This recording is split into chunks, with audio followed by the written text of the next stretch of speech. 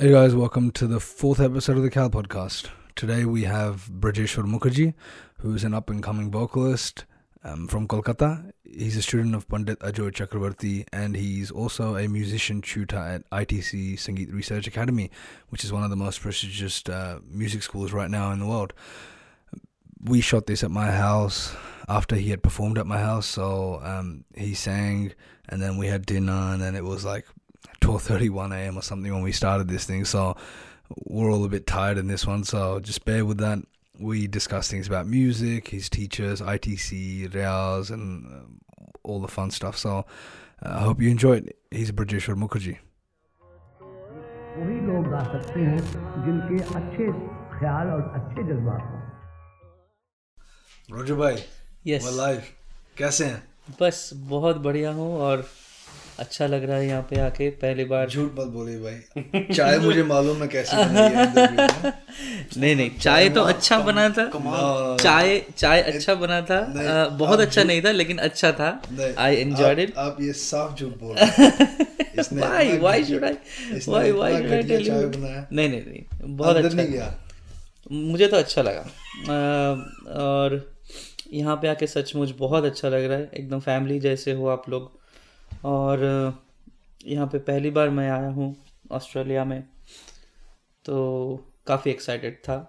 अच्छा लगा, बहुत अच्छा लगा और होपफुली फिर से आएंगे और बहुत मस्ती होगा। नहीं, हमें भी बढ़िया लगा। आपने यहीं पे कॉन्सर्ट था, आपके घर में कॉन्सर्ट था। जी हमने पहले भोपाली गाया, बड़े खान साहब का बंदिश गाया जी, जो विलंबित ने, वो प्रभु रंग भीना। उसके बाद वो महादेव महेश्वर उनका बंदिश है कि ये I don't know actually, but he used to sing that composition. या और तराना तो उनका, जो आपने तराना जी yes it was composed by him. या नहीं, बहुत अच्छा लगा ब्रो, बहुत अच्छा लगा। Thank you so much for giving me this opportunity. No and उसके बाद आपने गाया देन हमीर। यस, उसमें वो एक तो झपताल था। उसके झपताल के क्या लिरिक्स हैं? झपताल का है मदवा पिया है सैया, रंग भरे नैना मतवारे। वाह।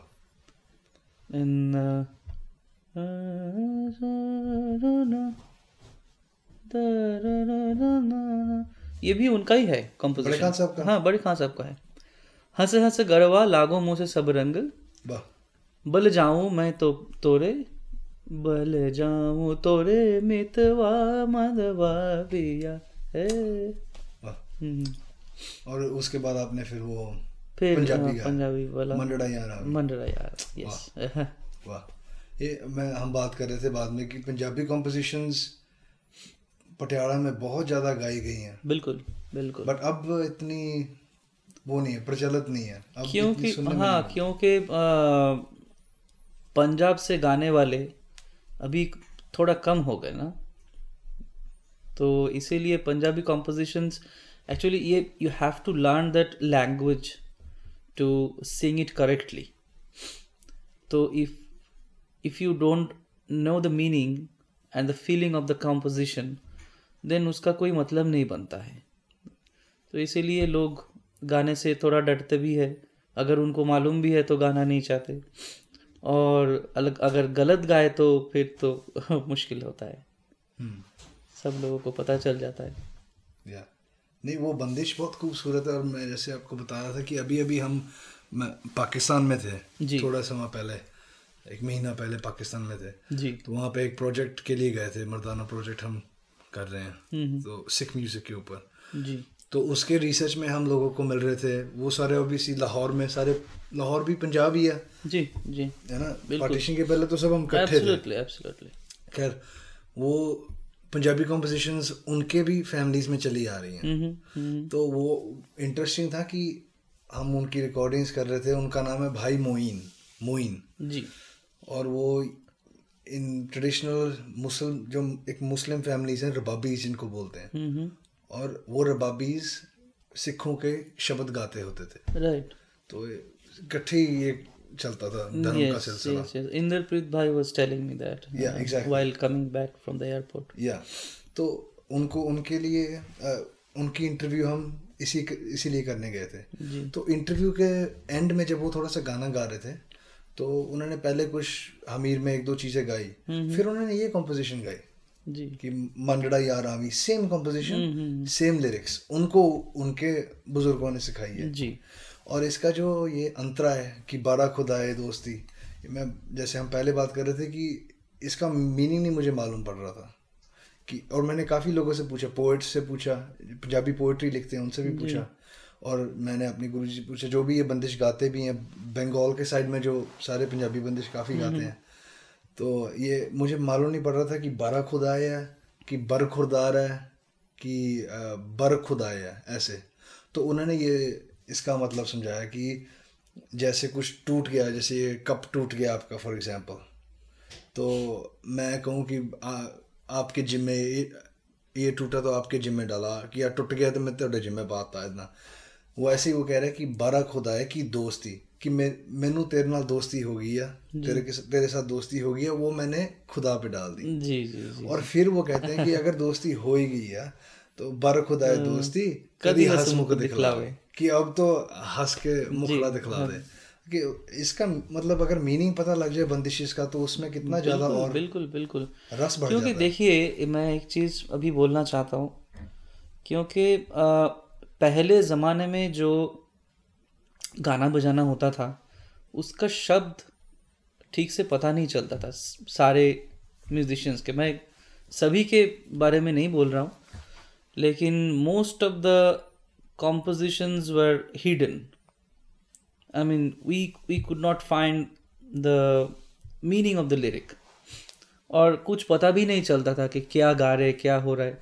लेकिन उसमें क्या होता है कि ये तो एक मन की बात है, राग का एक स्वरूप है वो तो है, लेकिन उसके साथ अगर उसके हिसाब से जो लिरिक जो लिखी गई है उसको अगर आप रियलाइजेशन के साथ एक्सप्रेस करोगे तो राग का स्वरूप भी आता है और उसके साथ वो बंदिश का खूबसूरती भी उभर के आ जाता है। तो उसमें पूरा टोटल परफॉर्मेंस का एक जो खूबसूरती है वो और भी आगे आ जाता है मेरे ख्याल से। तो इस टॉपिक पे फिर जो दूसरी पुरानी बंदिशें हैं, सास ननद मोरी जन्म की बैरन वो जौनपुरी में, या जैसे हम अभी पहले बैठे थे तो वो था एक कौशी कानड़ा में है कि भी सास बुरी ननद देगी गारी, ये तो कॉम्पोजिशंस वो तो पुरिया धनश्री में है, पायलिया झनकार मोरी, पायलिया झनकार मोरी जनन जनन बार जनकारी, पिया समझाऊं समझत नाही, सास ननद मोरी देगी गारी पायलिया। तो ये बंदिशें सारे सदियों से गाते आ रहे लोग, लेकिन पता नहीं, आई डोंट नो, पुरिया धनाश्री ले लीजिए या कुछ दूसरे राग भी ले लीजिए, उसमें जैसे कि अभी भैरव में अगर गोरी तुम्हारे नैना कजरारे आप गाओगे, ये पुरानी बंदिश है, तो उसमें भैरव का स्वरूप थोड़ी आएगा। उसका जो भाव है, राग का जो भाव है, वो तो कभी भी वो बंदिश में है ही नहीं। वो एक श्रृंगार रस का बंदिश है, और ये जो राग है ये पूरा डिवोशनल राग है, ये इसमें पूरा सरेंडर है। तो उसके हिसाब से मुझे तो लगता नहीं कि ये बंदिश फिट करता है इस राग को। और ऐसे दिखा जाए तो there are lots of bandishes which don't fit for the raga.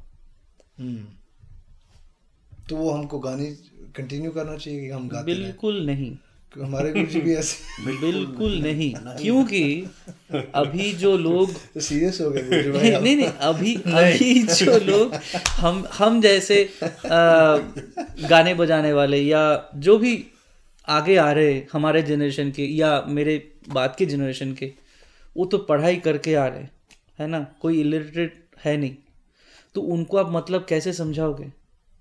पहले ज़माने में जो सीखते थे उनको तुमको ये मतलब समझने का कोई ज़रूरत नहीं, मैं जो बोल रहा हूँ वो करो, वो सीखते जाते थे। अभी हम अगर सीखे और हमको अगर कोई सिखाए कि सास ननद मोरी जन्म की बैरन, ये तुमको जौनपुरी में गाना पड़ेगा, तो व्हाई शुड आई सिंग?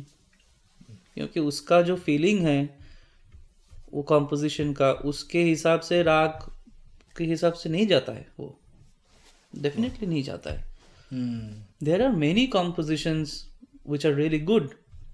उसको पिक करना है. वो कोई भी घराने से हो, अगर मुझे लगा कि ग्वालियर घराने में कुछ अच्छा बंदिश है या बनारस घराने में कुछ अच्छा बंदिश है जो कि राग के साथ जाता है, तो मैं उसको सीखूंगा, सीख के गाऊंगा. No that makes sense. वो होना भी चाहिए. जैसे वो जो जौनपुरी की बंदिश है जिसमें सास ननद, उसका मुखड़ा क्या, अब पायल बाजन लागी, यही वाली है ना? ये बड़े खान साहब की है. बड़े खान साहब की है. बड़े खान साहब की है जी. तो इसकी जगह जो हम गाते हैं वो है किड़ी मोहे, प्रभु मोहे भरोसा.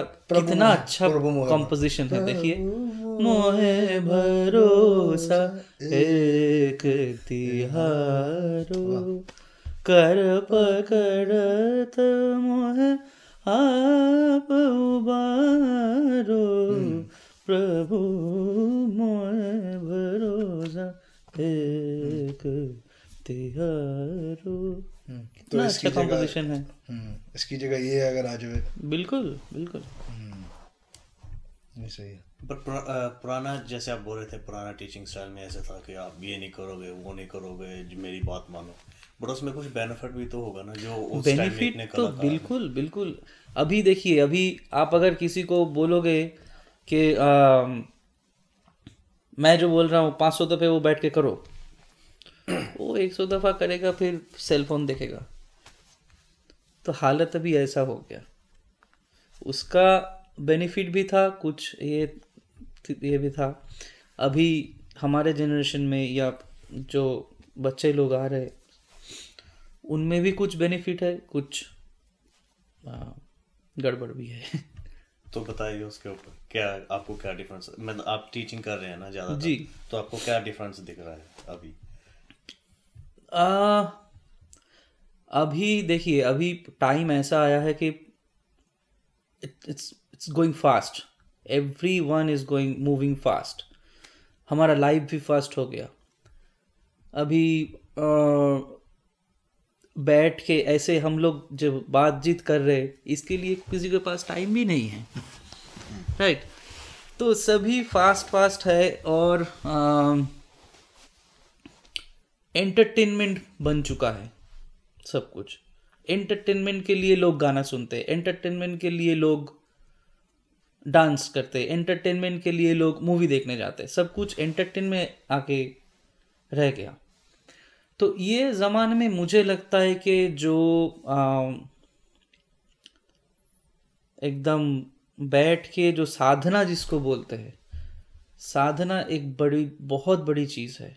पहले तो आपका प्रैक्टिस शुरू होता है. प्रैक्टिस जब इंटेंस हो जाता है, तब उसको क्या बोल सकते हैं, उसका एक अपर लेवल पे जाता है. और वो जब आपका जीवन बन जाता है, तब वो साधना है. तो साधना, I think it is little missing in our generation. क्योंकि हर किसी को थोड़ा बहुत कुछ करके ही थोड़ा नाम कमाना है, पैसा कमाना है. और ये मैं बोल भी नहीं सकता कि ये बुरा है, क्योंकि कुछ तो करना पड़ेगा. तो whole scenario is like that कि सब कुछ बहुत फास्ट चाहिए हमको. पहले ज़माने में क्या था, गुरु के पास एटलीस्ट 10 साल 15 साल 20 साल सीखने के बाद उनका करियर शुरू होता था. गुरु बोलते थे कि चल जा, अब तू गाना गा या इंस्ट्रूमेंट बजा, कुछ भी. तो अभी वैसा नहीं है. अभी 5 साल 6 साल मैक्सिमम, उसके बाद ही शुरू हो जाता है कि कब मुझे स्टेज मिलेगा, कब मैं परफॉर्म करूँगा. ऐसा है.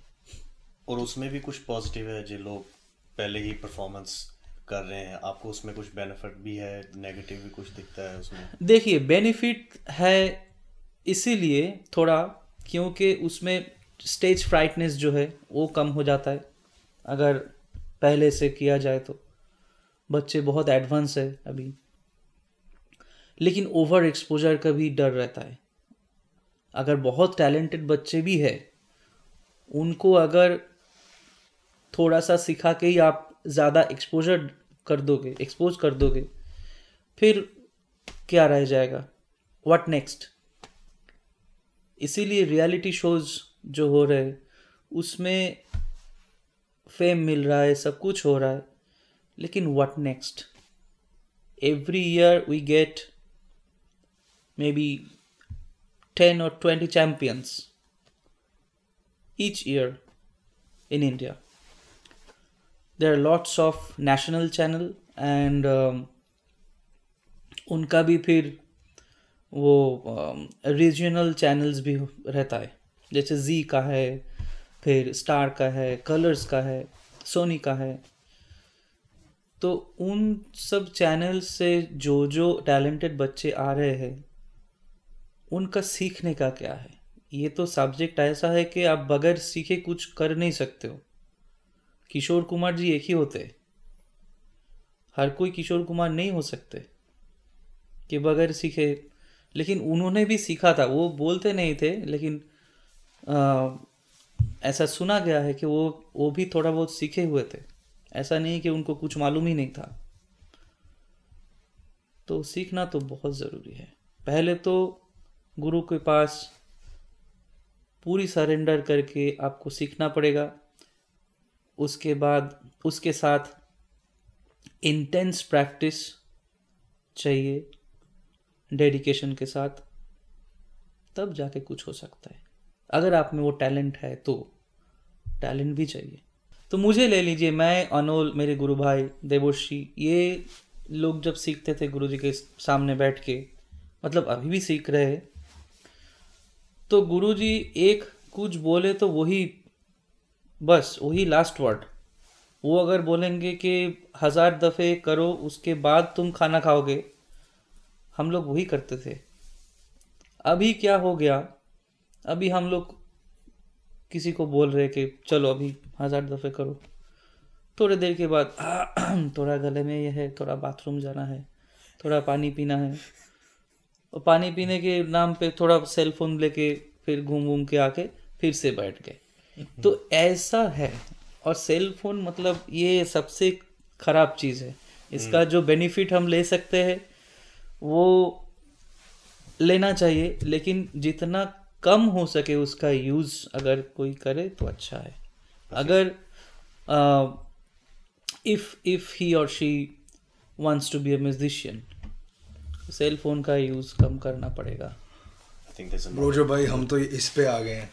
इसका भी देखा आपने? yes, हम तो yes, तंग आके नोकिया पे आ गए हैं। तंग आके नोकिया पे आ गए हैं। देखना कि भी मैं सोशल मीडिया के लिए फ़ोन दूसरा रखा हुआ है, आईफोन रखा हुआ है। मैं ये है कि हर कुछ 2 दिन बाद या ऐसे कुछ फ़ोन देख लिया, आईफोन देख लिया, व्हाट्सएप पे मैसेज देख लिया, पर उसके अंदर सिम कार्ड नहीं डाल के रखता मैं। सिम कार्ड नोकिया के अंदर रहता है और आईफोन बंद रह के ड्रॉर में रहता है। 2 दिन बाद खोला, 15 मिनट इस पे लगाया, काम किया। और मैं आपको सच बता रहा हूँ, जब से ये नोकिया पे स्विच हुआ ना मैं, तो सब कुछ बेटर हो गया। मतलब Absolutely, it will be. Exactly याद ही नहीं कि नींद कैसे होनी चाहिए। ये इसके बाद ये जब फ़ोन ऑफ हुआ ना, ये दूसरा वाला जी। तो एक तो ये इसका ये प्रॉब्लम है, अगर आप रात में बेड पे नहीं भी देख रहे, बट अगर आप सोने से 2 घंटे पहले फ़ोन पे लगे हुए हैं तो आपको नींद नहीं आती अच्छी। नहीं। और ये इसका एक साइंटिफिक ये भी है। एग्जैक्टली या।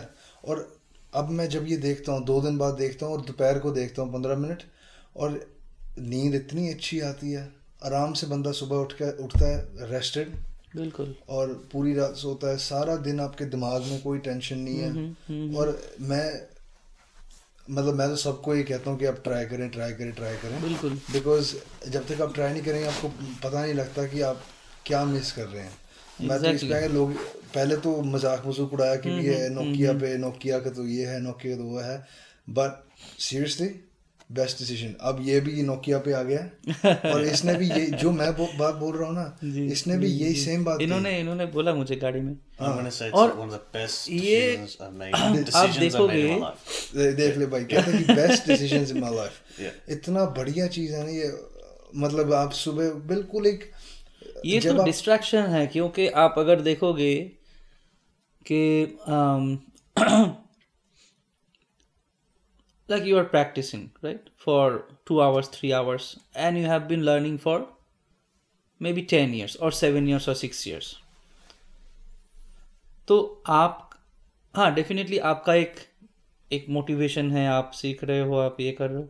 लेकिन जब भी आप देखोगे ना, एक ह्यूमन नेचर है कि आपके जैसे ही कोई कुछ ज़्यादा रियाज व्याज किया नहीं, कुछ अच्छा सीखा भी नहीं, लेकिन चारों तरफ उनका नाम है, गाना बजाना कर रहा है, प्रोग्राम्स है, तो आपको एक ये लगेगा कि मैं क्या कर रहा हूँ, क्यों मेरे साथ ऐसा हो रहा है. तो ये एक नेगेटिव एनर्जी काम करता है फिर.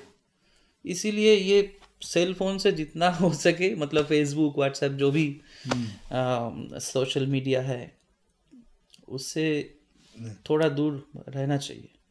इसका ब्रोजो भाई एक और बहुत बढ़िया बात यह है कि जैसे आपने गाया, ठीक है, अब रियाज करके बैठे हैं, जैसे आपने कहा 2-3 घंटा रियाज किया अभी सुबह, तो अब रियाज करके उठ गए हैं, ठीक, उठ के अब आप जो मर्जी कर रहे हैं, चाय बना रहे हैं, नाश्ता कर रहे हैं, जो मर्जी है. एक जो भी आपने गाया है वो आपके दिमाग में ऐसे चिंतन की तरह घूम रहा है.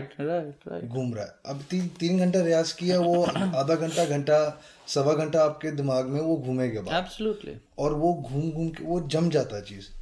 पर अगर ये दूसरा फ़ोन है जो स्मार्टफोन है, आप रियाज करके हटे हैं तो साथ में फ़ोन पे लग गए हैं. जो भी रियाज में किया आपने पूरा तभी गया. फिजिकल तो ठीक है, आपने गला आपका गर्म हो गया और आप जो भी कर रहे थे शायद फिजिकली हो जाए, बट जो वो एक मेंटल तौर पे जो रियाज है, नहीं वही तो एक्चुअल रियाज है. फिजिकल रियाज तो कोई भी कर सकता है.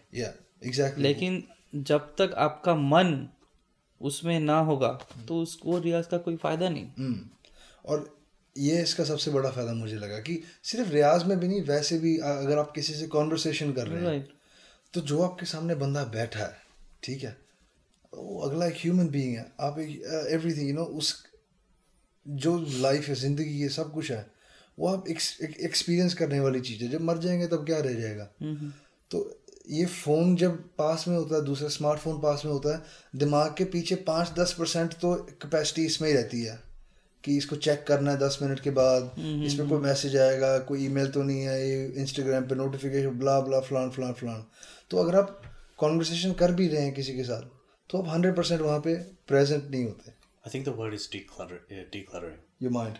Yeah, because like you're saying that the idea of riyaz and the riyaz keeps going in your head. It's because you've got like a section for it. With your phone, because you have access to everything.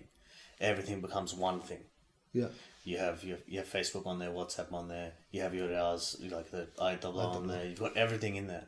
Even before, when I had my phone, when the first thing I noticed when I changed to this phone is that I didn't have as much work as I thought I did, because I was using my mobile to do work and pleasure, obviously, like YouTube and Netflix and that type of stuff, and then all the chatting stuff.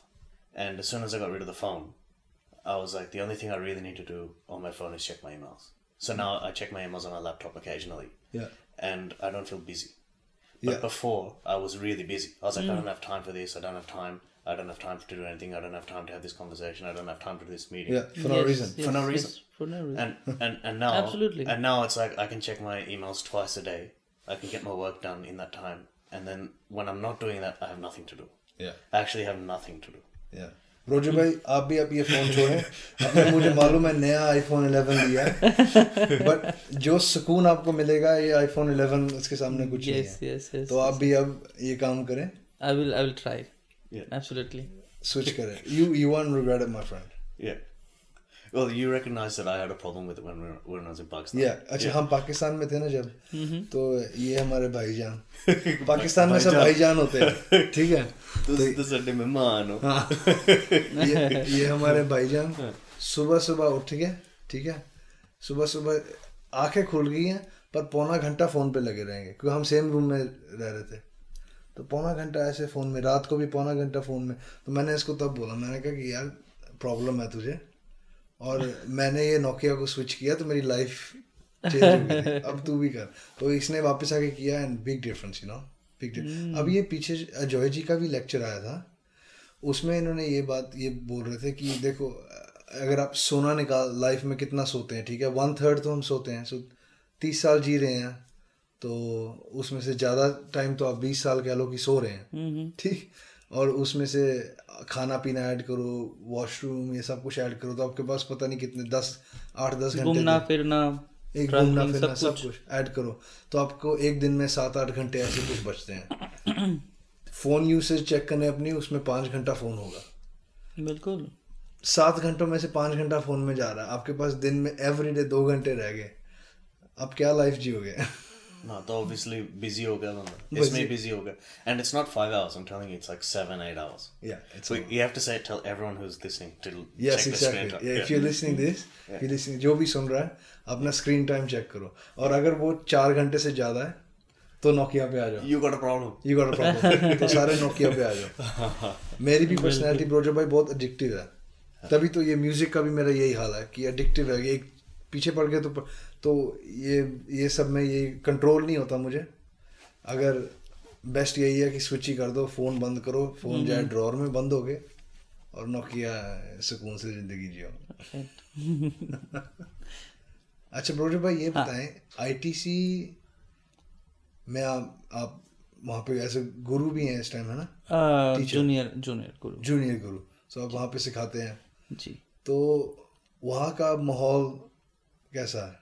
जैसे नए students आ रहे हैं और आप सिखा रहे हैं, all this kind of stuff. अभी तो फिलहाल गुरुजी के पास ही सबसे ज़्यादा स्टूडेंट है, करीब 14-15 बच्चे हैं जो कि गुरुजी के पास सीख रहे हैं। तो गुरुजी के साथ साथ मैं भी थोड़ा बहुत कोशिश करता हूँ कि जो गुरुजी सिखा रहे उसको कंटिन्यू किया जाए, और बाकी तो अभी गुरुजी के अलावा उल्लास जी इसारे में नहीं रहते, वो पूना में रहते। पूना में उनका क्लास चलता है, जो इसारे के स्टूडेंट है वो ही पूना में जाके रह के उनके पास रह के सीखते हैं। और ऐसा रे वो सब मतलब उनकी हाँ फीस सब कुछ देते हैं, रहने का, ट्रैवल का। That's good, that's really good. वो सब करते हैं। अच्छा। और उनके अलावा शुभ्रा गुहा जी है, और अभी ओमकार दादरकर जी अभी गुरु हो गए वहाँ पे। अच्छा। तो वो है, और तो गाने में कोई नहीं, और हम लोग है जूनियर गुरु जो है, वसीम अहमद खान है, अरशद भाई है, अरशद अली खान, मैं हूँ, और कुमार मजदूर जो कि धारवाड़ से है वो है। ये जूनियर गुरु जी, ठीक, म्यूजिशियन ट्यूटर्स बोलते हैं उनको। ठीक। और वहाँ पे मतलब दिन में क्या रूटीन रहता है स्कॉलर्स का? स्कॉलर्स 2 टाइप के हैं, एक जो रेजिडेंशियल है और जो नॉन रेजिडेंशियल है। ठीक। जो नॉन रेजिडेंशियल है वो तो पढ़ाई करते हैं और उसके साथ साथ क्लासेस में भी आते हैं, लेकिन जो पहले के ज़माने में हुआ करता था, मैं जब छोटा था, 90s की बात कर रहा हूँ, 96 में मैं ज्वाइन किया as a general student SRM में। तब आके देखता था कि हर एक कमरे से तानपुरे का गूंज और रियाज के गूंज वो सुनाई देता था। वो थोड़ा अभी कम हो गया क्योंकि स्कॉलर्स भी कम हो गए, रेजिडेंशियल स्कॉलर्स कम हो गए, और वो मतलब वो माहौल भी थोड़ा सा चेंज हो गया पहले से। तो अब जब मतलब सारे कहते हैं कि इंडियन म्यूज़िक, क्लासिकल म्यूज़िक का फ्यूचर बहुत ब्राइट है, सब बढ़िया है, दिस एंड दैट, तो आपको क्या लगता है honestly? It's very difficult because Bollywood music ऐसा छा गया है, और मैं जो पहले भी आपको बोल रहा था कि टाइम लोगों के पास, ये सेल फोन की वजह से लोगों के पास अभी टाइम नहीं है, तो ये इत्मीनान से बैठ के सुनने वाले बहुत कम होते जा रहे। और हमारा गाना तो इत्मीनान से बैठ के सुनने का ही है। आप तो घूम फिर के ऐसे सुन नहीं सकते हो। तो लिसनरशिप करके हाँ, थोड़ा सा वो भी है। और देखिए, इसमें आगे आने के लिए पहले तो आपको टैलेंट की ज़रूरत है, फिर अच्छे गुरु की ज़रूरत है, फिर साधना की ज़रूरत है। ये तीनों सबसे इम्पोर्टेंट 3 चीज़ें हैं। फिर डेफिनेटली 1 लाख भी काम करता है। बहुत सारे ऐसे जाने माने म्यूजिशियंस रहे हैं जिनको लोग नहीं जानते हैं किसी कारण की वजह से, तो उनको कोई जगह ही नहीं मिला कभी भी। तो ये सब कुछ वजह से थोड़ा सा तो प्रॉब्लम है। अगर ये सब चीज़ ठीक हो जाए तो आगे आ सकते हैं।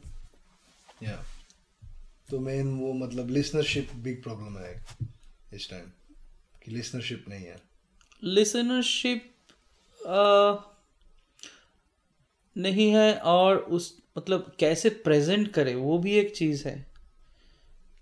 कैसे आप प्रेजेंट कर रहे हो वो भी एक चीज़ है। सबका प्रेजेंटेशन तो एक जैसा नहीं है।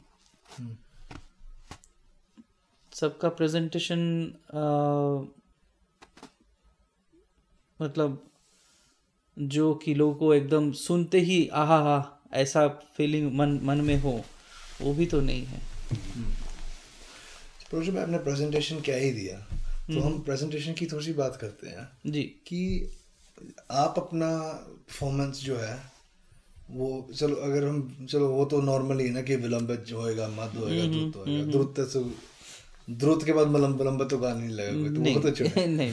बट अगर आप हम विलंबित ले लें, तो विलंबित के बीच में आपका क्या अप्रोच रहता है? कि जैसे फॉर एग्जांपल जब हम गाते हैं तो हम ये सोचते हैं कि पहले बंदिश दिखा दी, बंदिश के फिर कुछ विस्तार, फिर ये आएगा, फिर ऊपर बढ़ेंगे, फिर सुर को जमाएंगे, फिर ये एक तो हाँ, एक तो टेक्निकल चीज़ें हैं जो कि हमको सिखाया गया है, वो ट्रेडिशन को रखते हुए हमको आगे बढ़ना है। जैसे कि हमको सिखाया गया है पहले आलाप या औचार। ख्याल में आलाप नहीं होता है। आगरा घराने के अलावा आगरा घराने में आलाप लंबा करते हैं, लेकिन बाकी घरानों में औचार होता है। औचार मतलब little introduction of the raga, and then you start singing the composition. Then हम लोग जो ये विस्तार बोलते हैं वो क्या है exactly, that you have to understand. What is called vistaar? वो स्वर का विस्तार है या कॉम्पोजिशन का विस्तार है? वो तो सिर्फ स्वर का विस्तार नहीं है, या सिर्फ कॉम्पोजिशन का भी नहीं है, दोनों मिला के है। अब पटियाला घराने को छोड़ के जो कि जैसे हम लोग आगे बढ़ते हैं राग में, उसमें क्या होता है, ग्रेजुअल अनफोल्डमेंट ऑफ द राग होता है। पटियाला में पहली दफ़ा उस्ताद बड़े गुलाम अली खान साहब पूरा राग को ऐसे ही सामने उभर के लाके खड़ा करते थे, वो 1 मिनट में इस्टेब्लिश हो जाता था। तो वो कैपेसिटी सब में नहीं रहता है, इसीलिए हमको स्टेप बाय स्टेप आगे बढ़ना पड़ता है कि पहले सा को इस्टेब्लिश किया जाए, उसके बाद जो इम्पोर्टेंट नोट है उन पे, मतलब नोट वाइज हम लोग आगे बढ़ते जाते हैं, राइट, इन एवरी रागा। तो उसके हिसाब से जो फ्रेजेस, इम्पोर्टेंट फ्रेजेस है स्वर, राग का स्वर के हिसाब से, और वो फ्रेज को लेके आप किस शब्द को वो फ्रेज के साथ जुड़ के आप बोल सकते हो, और उसमें आपका क्या इमोशंस बाहर आता है, ये एक बहुत बड़ा रोल प्ले करता है। क्योंकि आप कुछ भी बंदिश ले लीजिए, जैसे कि भैरव में अगर एक कंपोजिशन है, जब जागे सवेरा नाम प्रभु के जपले मूरख मन मेरा, है ना। तो जब आप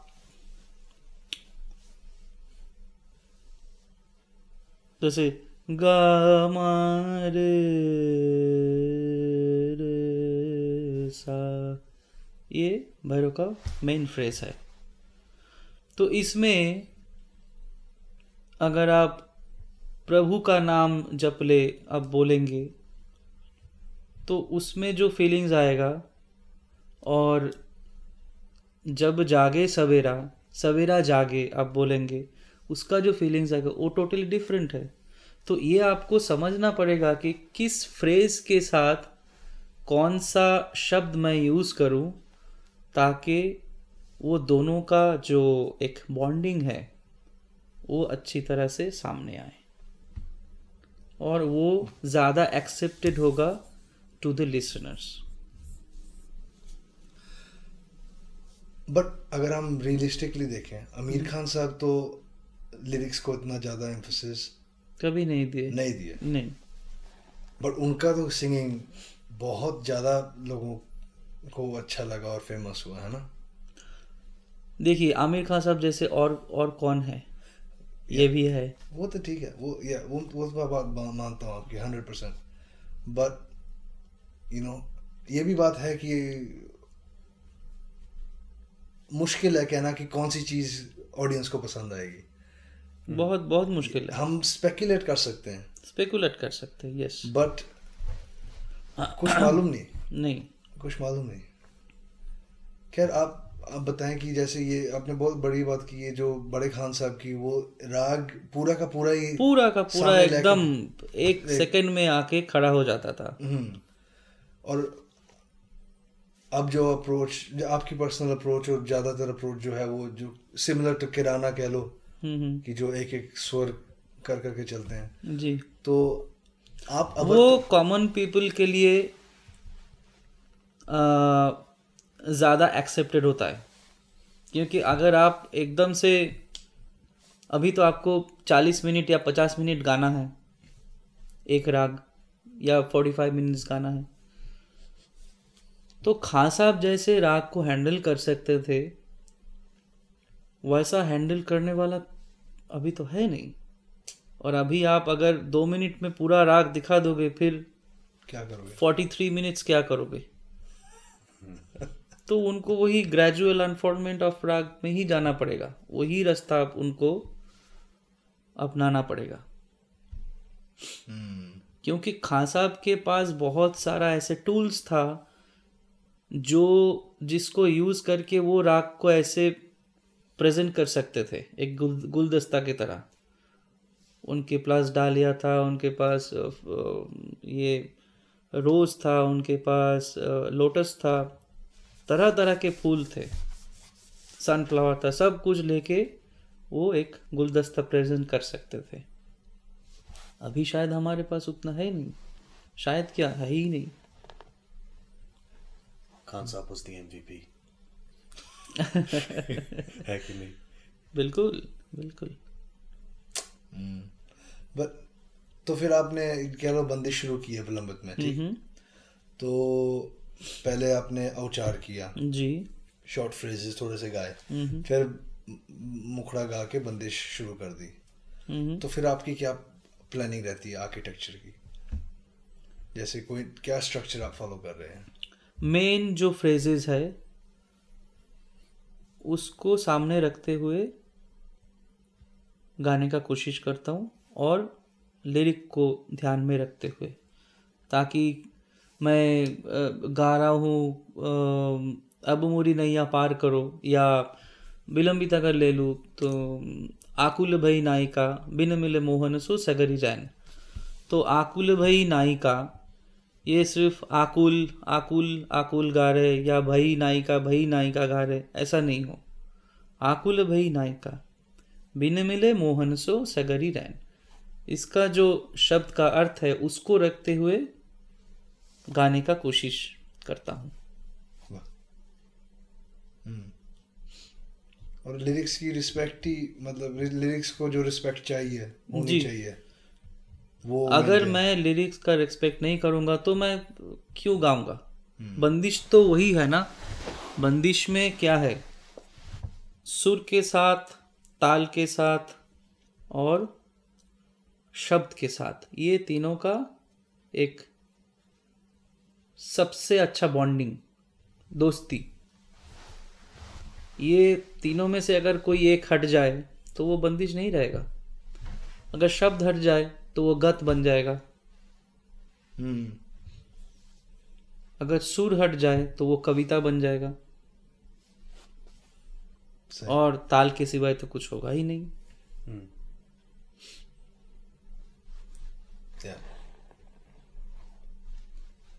तो ब्रोजो भाई, हम थोड़ी सी रियाज की भी आपके साथ बात करें, क्योंकि आप अभी जैसे म्यूजिशियन ट्यूटर वहाँ पे हैं, तो आईटीसी में यंग बच्चे भी बहुत आते होंगे, जो यंग टैलेंट आ रहा है आईटीसी में। तो जो यंग बच्चे हैं उनको क्या सिखाना चाहिए कि उनकी डेवलपमेंट सही डायरेक्शन में हो? क्योंकि मैंने जो सुना है कि मतलब ये नहीं कि आप बच्चों को एक ही चीज़ वो रटाई जाए, या हर डिफरेंट गुरुज की डिफरेंट अप्रोच बच्चों को लेकर होती है कि बच्चों को कैसे सही तरीके से डेवलप करना है। कई स्थायी यंत्र देते हैं, कई नहीं देते हैं, कई सिर्फ वो पलटे ही देते हैं, कई। तो आपको क्या लगता है बच्चों को कैसे ट्रेन करना चाहिए?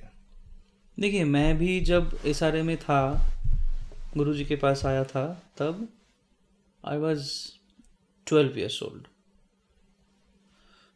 तो गुरुजी पहले 1 साल 2 साल 1-1.5 साल मुझे कोई भी राग नहीं दिए थे। सिर्फ पलटा, सरगम की रियाज, पलटे की रियाज, ये सब करवाते थे। क्योंकि पहले देखिए, पहले अगर आपका जो मास्टरी है स्वर के ऊपर, वो अगर नहीं आएगा तो आप राग कैसे ये करोगे? पहले ही राग से सीखना हम लोग शुरू कर देते हैं, राग के हिसाब से सुर को पहचानते हैं, स्वर को पहचानते हैं। वो उल्टा होना चाहिए। पहले स्वर को पहचानो, पहले ABCD सीखो, फिर आप ऐसे लिखो, है ना? तो ऐसा ही है कि फिर गुरुजी ने मुझे 1 साल यमन करवाए थे और 1 साल तोड़ी करवाए थे। तो 2 साल में मैं 2 राग सीखा था। उसमें क्या फ़ायदा हुआ था कि एक राग का डेवलपमेंट कैसे होता है वो पूरा मालूम हो गया था, है ना? लेकिन अभी जो बच्चे हैं, दे आर मोर टैलेंटेड, मैं सोचता हूँ ऐसे। तो उनको दोनों ही करना चाहिए। स्वर ज्ञान डेफिनेटली, उसमें थोड़ा वक्त देना चाहिए, एंड सम कंपोजिशन एंड राग का जो एक स्वरूप है, आउटलाइन जिसको बोलते हैं, outline, not the detailed one. Outline जो है वो ऐसे ही 4-5 रागों का अगर हो जाए उनको, फिर उनको इंटरेस्ट भी है आएगा।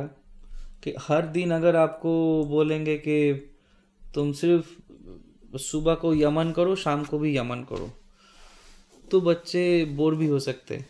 तो इसीलिए उनको 2-3 राग या 3-4 राग अगर दे दिया जाए, उसका बंदिश, उसका कंपोजिशन,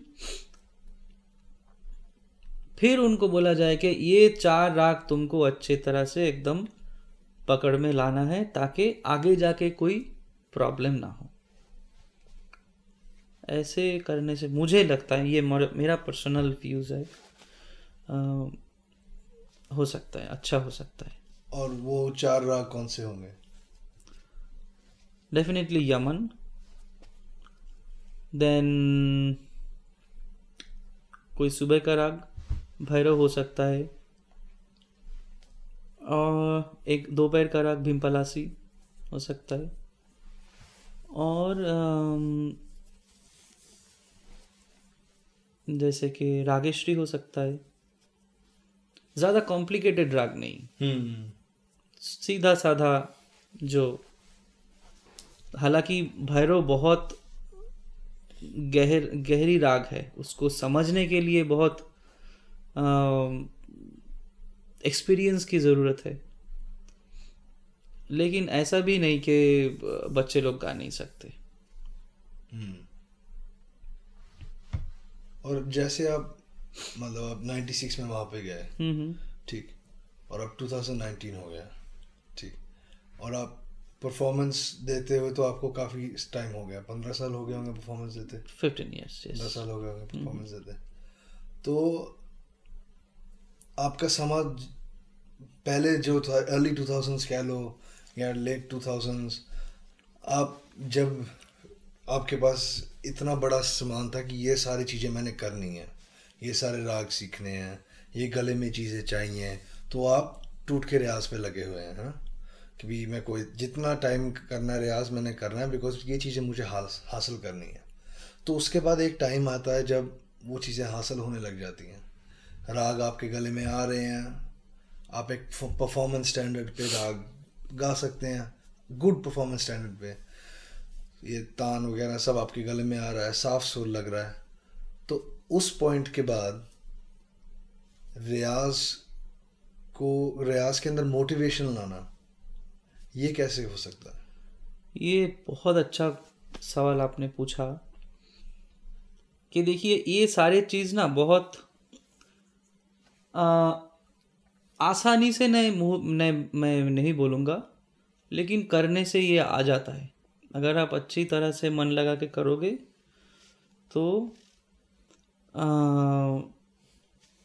जैसे कि आप एक स्टेप बाय स्टेप अगर आप सोचो कि पहले आप स्वर स्थान ठीक किए, अपना गला तैयार कर रहे, उसके बाद एक के बाद करीब 40-50 राग आपने सीख लिया, और उसमें से आप 30 राग अच्छी तरह परफॉर्म कर सकते हैं।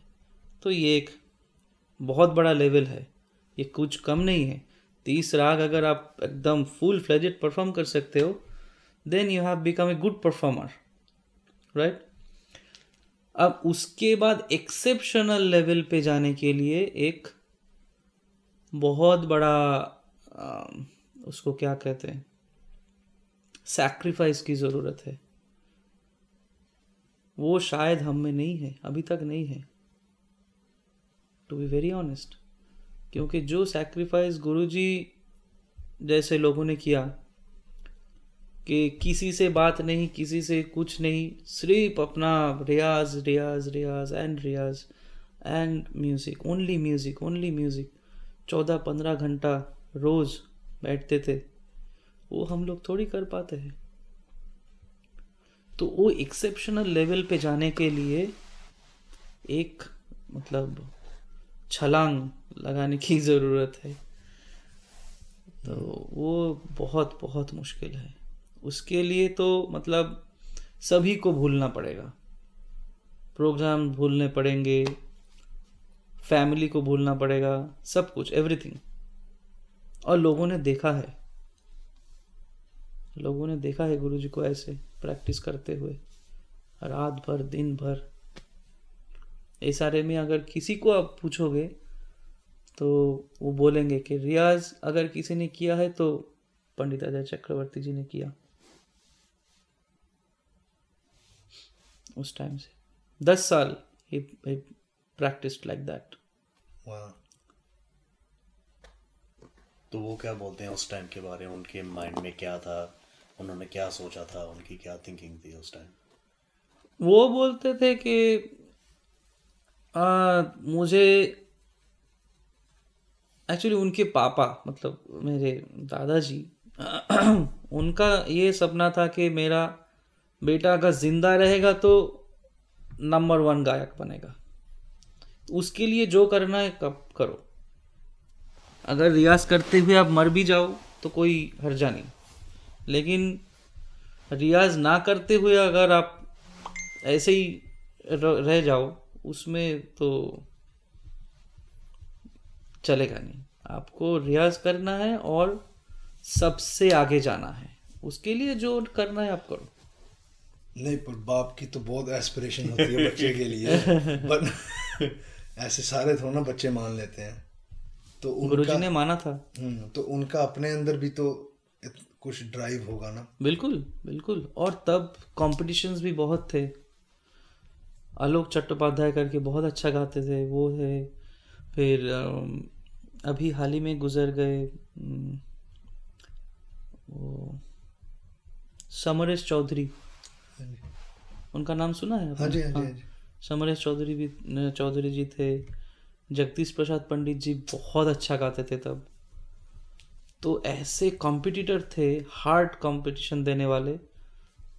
फिर राशिद खान भी उभर के आ रहे थे।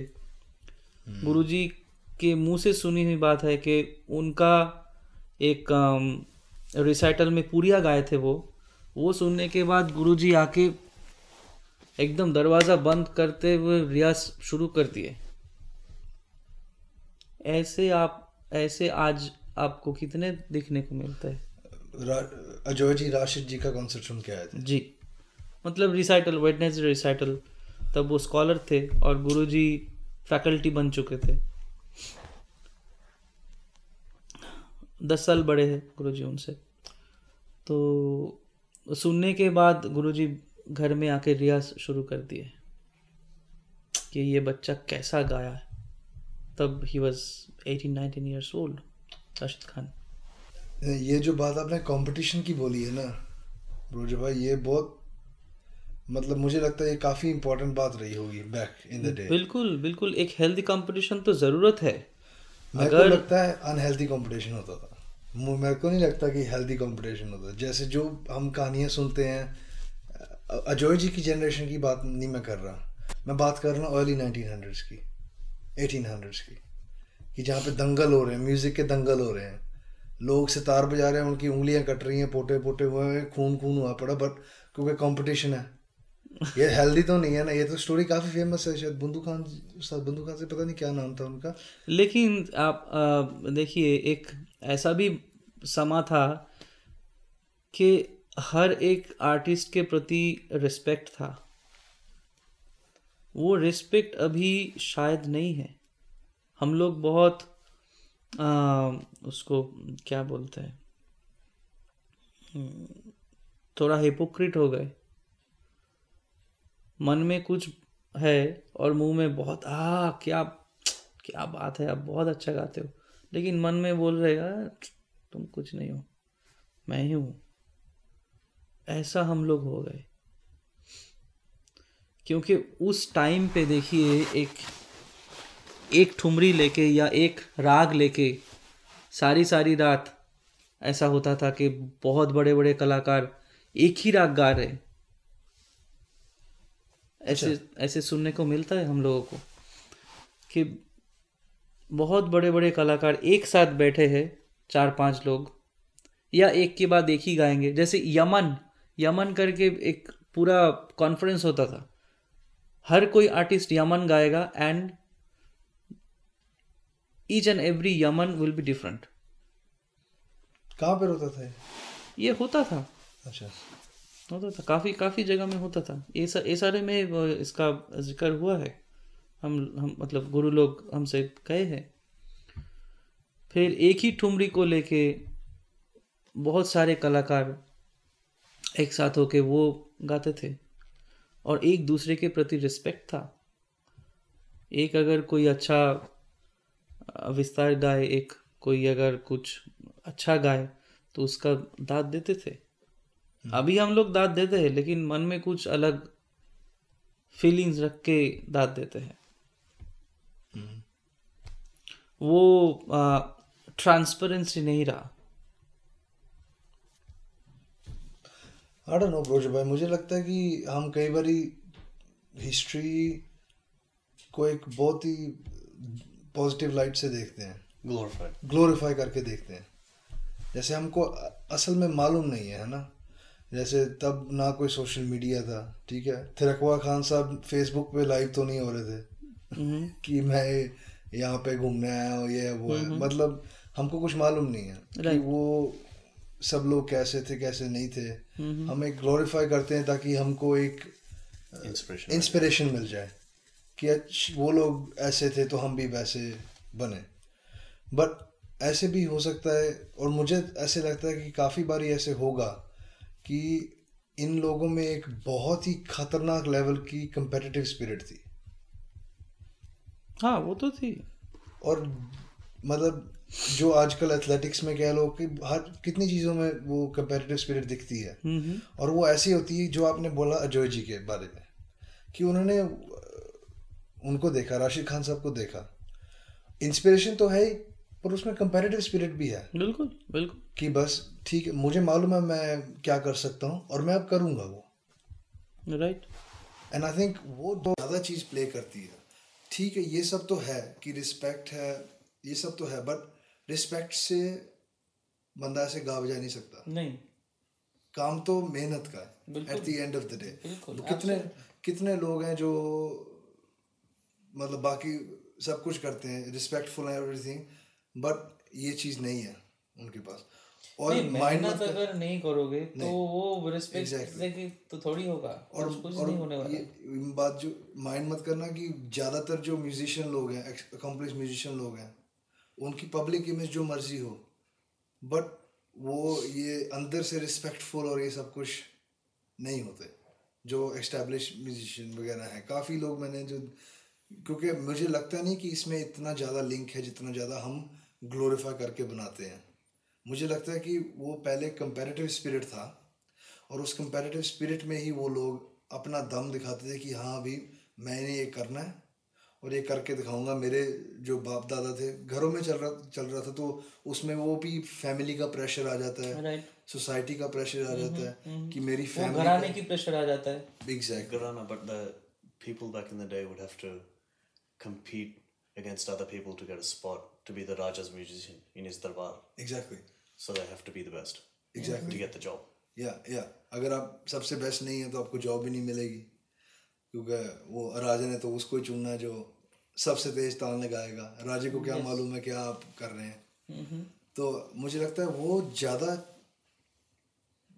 मतलब डिपेंड करता था कि अब दंगल होने लगा है, हो सकता है दंगल हो रहा है तो दंगल में तो, पर इसमें ये इंटरेस्टिंग बात मुझे लगती है कि आप, मैं सोचता था, मैं भी we were talking about it शायद, या कि आप इमेजिन करें ब्रोजो भाई कि आप अब इंडिया में कलकत्ते में हैं, ठीक, अभी इंडिया डिवाइड नहीं, प्री पार्टीशन है, तो वहाँ पे कराची में कहीं पे बैठा बंदा एक, ठीक है, कराची में कोई गा रहा है और आप कलकत्ते में गा रहे हैं, और आप एक बागेश्वरी कह लो गा रहे हैं और वो बागेश्वरी गा रहे हैं। बागेश्वरी के स्वरूप थोड़े थोड़े आई थिंक वो ऐसा लगा कि हल्के हल्के फ़र्क दिखते हैं डिफरेंट घरानों में और डिफरेंट स्टाइल्स में।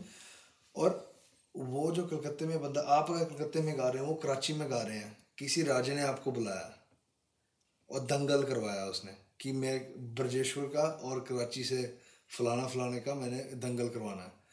मैं इमेजिन नहीं कर सकता ब्रोजो भाई कि अगर आप इमेजिन करें वहाँ पे जाके आप बैठे हैं तो आपके सामने जो बंदा है, आपको मालूम ही नहीं कि वो क्या चीज़ गाता है, कैसे गाता है, और फिर आप एक दूसरे के सामने बैठ गए हैं, माहौल बन गया है, लोग आके बैठ गए, राजा आके सामने बैठ गए, चल भाई दंगल शुरू है। तो वो आवाज़ निकालेगा तभी आपको सुनने को पहली बार ही मिलेगा कि इनकी सारे की सारी इनकी अप्रोच क्या है, वो आप पहली बार ही सुन रहे हैं। लेकिन मेनली मुझे लगता है कि दंगल होता था स्पीड में, राइट, कौन कितना स्पीड में सरगम या तान मार सकता है। फ्रेजेस में नहीं होता होगा, मुझे तो नहीं लगता है। मे भी हो भी सकता क्योंकि फ्रेजेस कैसे जज करेगा कोई। बट प्रेजेस जज करने वाला तो होना चाहिए, मतलब होना चाहिए। बट अगर आप, मुझे लगता है कि जैसे अगर आपका दंगल वो हो रहा है तो आप बैठे हैं तो उसने कुछ गा दिया, ठीक है, पहले तो आपको मालूम ही नहीं कि वो क्या गा रहा है, कि उस साइड में शायद कलकत्ते में कभी तिलवाड़ा गाई नहीं गई विलंबित में, ठीक है, यहाँ पे वो क्या चल रहा है, झुमरा चल रहा है, एक ताल चल रहा है, वहाँ पे तिलवाड़ा ही गाते हैं। वो तिलवाड़ा गा रहा है, तिलवाड़ा आपको मालूम ही नहीं क्या है, और उसको मालूम ही नहीं झुमरा क्या है, आपका दोनों का दंगल हो रहा है और आपको उसको बीट करना है, उसको उस लेवल की कॉम्पिटेंस बिल्ड करने के लिए कि आप किसी भी बंदे को किसी की चीज़ में फेस कर सकें। आई थिंक उसके लिए आपको इस तरीके का खतरनाक रियाज करना पड़ता होगा उस समय में, कि आपको अभी तो ब्रोचो भाई आपको सब कुछ मालूम है, अगर आपके सामने कोई बंदा कोई भी दुनिया में से आके बैठ के गाने लग जाएगा, आपको ट्रबल नहीं होगा पिकअप करने के लिए कौन सा ताल चल रहा है, कौन से सुर चल रहे हैं। आप जैसे म्यूजिशियन तो सब कुछ एक किस्म से लिखा आ जाता है सामने, जैसे कंप्यूटर है कि भाई ये सुर चल रहे हैं नहीं, है ना, वैसा नहीं, लेकिन हाँ ताल राग के बारे में थोड़ा थोड़ा बहुत कुछ या बिकॉज एक स्टैंडर्ड बोल सकते हो गया हैं। सब जी कुछ। जी, मे बी उस टाइम इतना फैसिलिटी तो पक्का नहीं नहीं था, बिल्कुल नहीं था, तो बिल्कुल शायद होता होगा कि किस लेवल की कॉम्पिटेंस चाहिए कि आप उसी समय सब कुछ जो वो गा रहे हैं वो समझ के उसको मतलब इम्बाइब करके उसको सीख के उसी चीज़ को गा के उनको हरा दें। आई थिंक ये चीज़ करने के लिए आपको उस तरीके का खतरनाक रियाज बिल्कुल चाहिए था, जो फिर इन लोगों ने किया, आमिर खान साहब, बड़े खान साहब, इन सब ने शायद किया। मे भी मुझे लगता है ये हो सके। I don't know. जी, ये भी हो सकता है। खैर, तो आप ये बताएं ब्रोजो भाई कि रियाज के बारे में, कि जैसे आपने अभी हम रियाज के पीछे बात कर रहे थे, तो रियाज में अब जैसे आप एक अकम्पलिश म्यूजिशियन है, तो एक अकम्पलिश क्योंकि जो एक इंटरमीडिएट म्यूजिशियन है जो रियाज कर रहा है, जो कुछ बन रहा है, उसके लिए तो बहुत कुछ है जो हम अभी उसने हासिल करना है।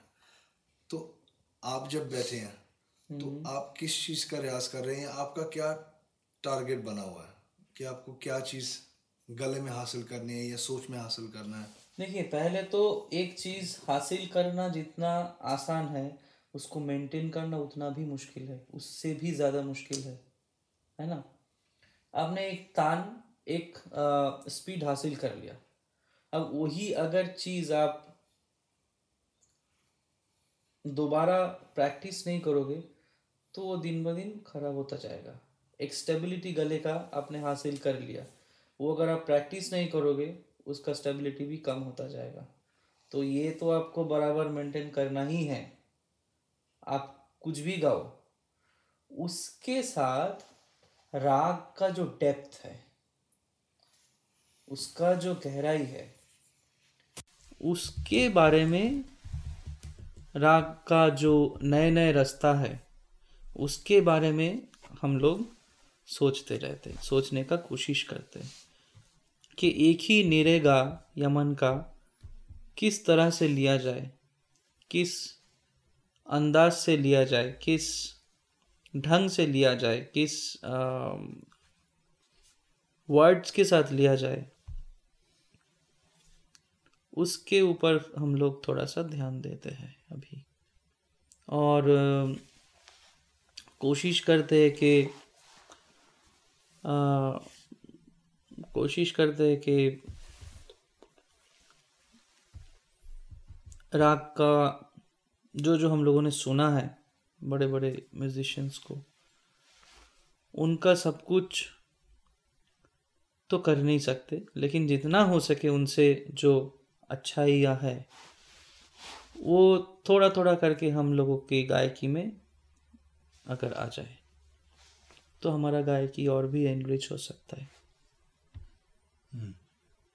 तो एक मेंटल, फिजिकल से एक मेंटल रियाज की तरफ। हाँ, फिजिकल रियाज तो डेफिनेटली, वही मैं बोला कि मेंटेन करने के लिए आप तो करना ही पड़ेगा फिजिकल, उसमें फिजिकल रियाज भी है।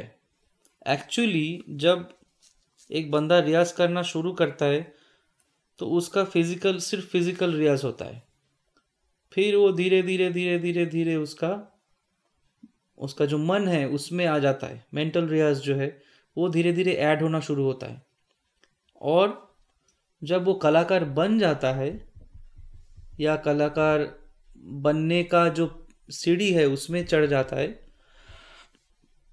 तब से लेके उसके ज़िंदगी के आखिर तक वो फिजिकल एंड मेंटल दोनों रियाज बराबर चलता रहता है। इसमें से दोनों में एक अगर कम हो गया तो वो होगा नहीं, वो बराबर चलता रहना चाहिए। तो हम कुछ हमारे के लिए तो 2 इम्पोर्टेंट सब्जेक्ट ये है, तो मतलब हम सब्जेक्ट तो कितने हैं, बट हम करे के लिए एक हमारा पंजाब नंबर 1 और नंबर 2 बड़े गुलाम अली। तो ये चीज़ों के ऊपर बात तो ऑल डे एवरी डे हम करते ही रहते हैं जी। और आज हम भी बात कर रहे थे पंजाब के ऊपर, पंजाब की म्यूज़िक के ऊपर, और मतलब आप खुद कह रहे थे कि थोड़ा सा उसमें कुछ डिसअपॉइंटमेंट है, जहाँ कुछ मतलब अनस्ट्रक्चर्डनेस है। क्योंकि इतने टैलेंटेड लोग पंजाब से आए, बहुत सारे टैलेंटेड, और अभी हम लोग जब जाते हैं, कुछ पंजाबी चैनल्स भी है, जैसे कि गुरुद्वारा के म्यूज़िक होता रहता है, कुछ बच्चे गाते हैं, कुछ बच्चे तबला बजाता है, सुन के बहुत अच्छा लगता है।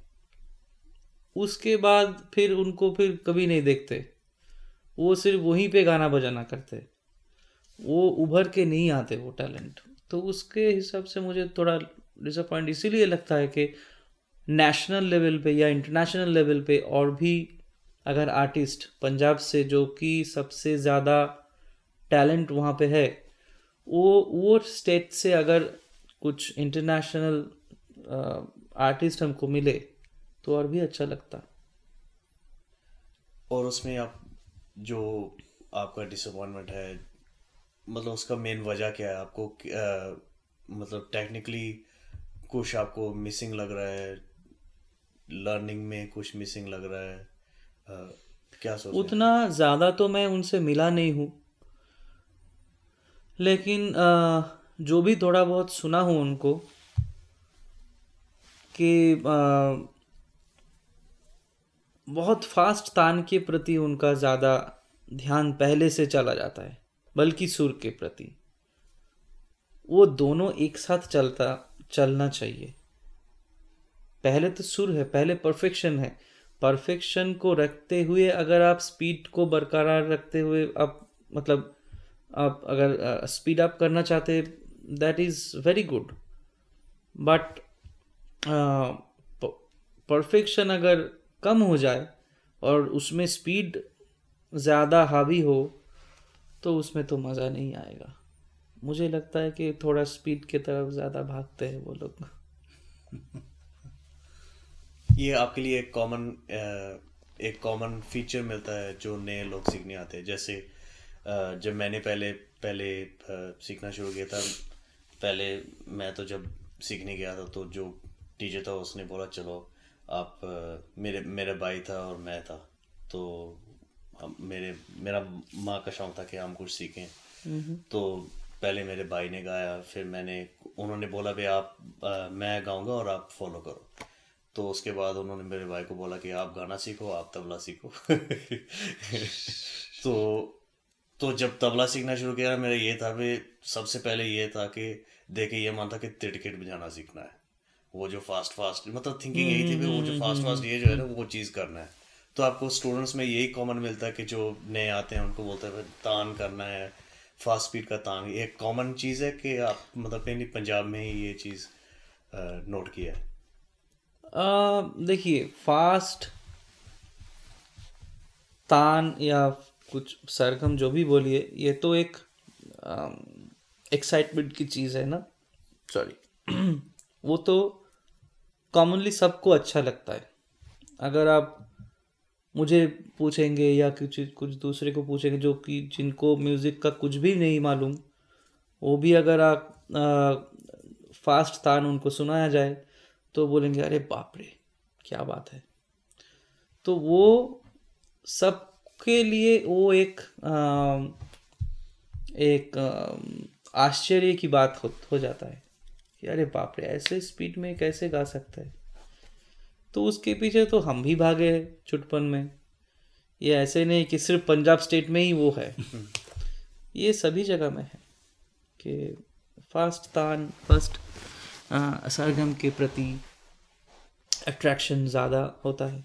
लेकिन अगर उनको सही तरीके से उनको गाइडेंस मिले, गाइडेंस की सबसे ज़्यादा ज़रूरत है। इसीलिए मैं पहले ही बोला कि अगर आपको अच्छे कलाकार बनना है तो the first thing you need after having the talent, that is your guru.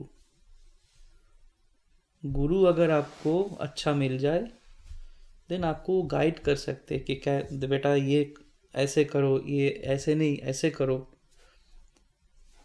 जो कि हम बहुत लकी थे कि गुरु जी को हम मिल पाए।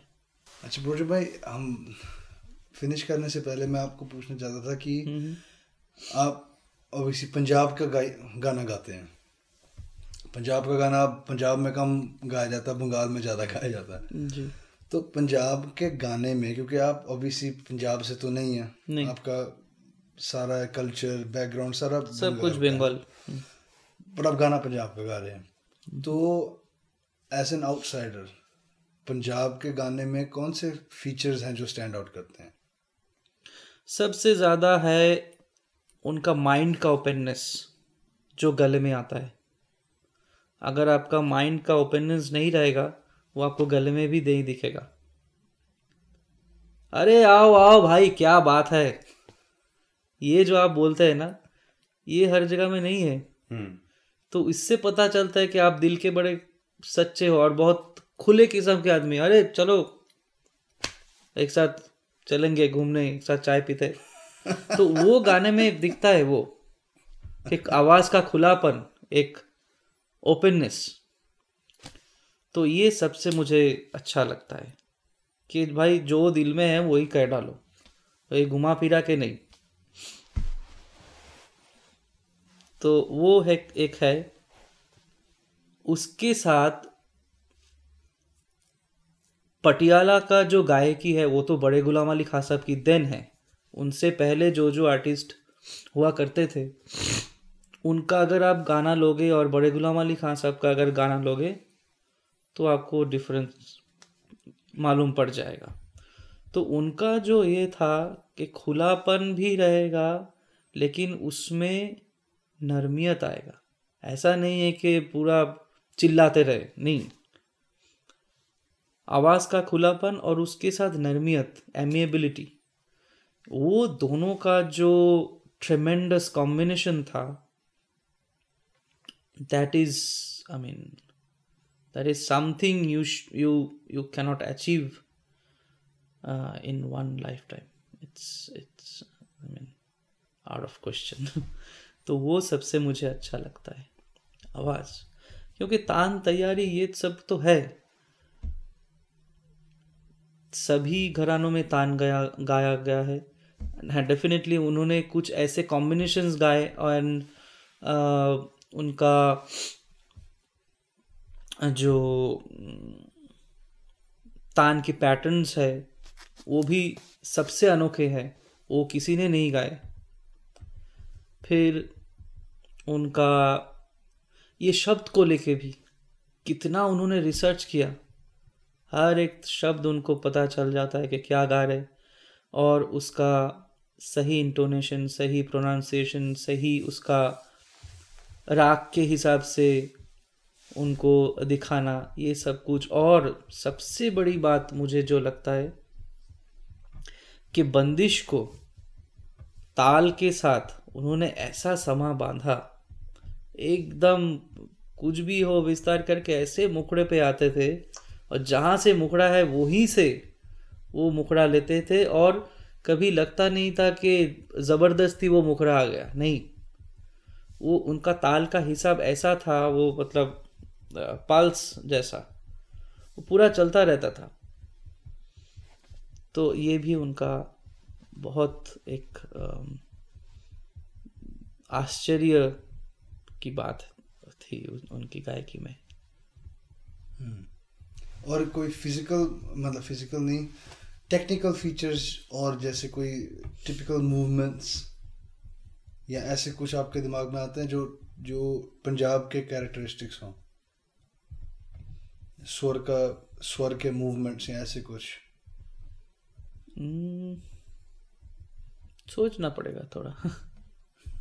जैसे मुझे लगता है कि जो ऊपर से टच स्वर देने, ये जैसे, और ऊपर से गमक लेनी, ये ऊपर से टच स्वर देने, ये काफ़ी मुझे यूनिक लगता है पंजाब के स्टाइल में। इसको जो एम्फेसिस दिया गया है कि बार बार जो ऊपर से, बड़े खान साहब की गायकी में भी बहुत ज़्यादा उन्होंने इस चीज़ को जी इस्तेमाल किया है, गमक को भी, हर चीज़ को।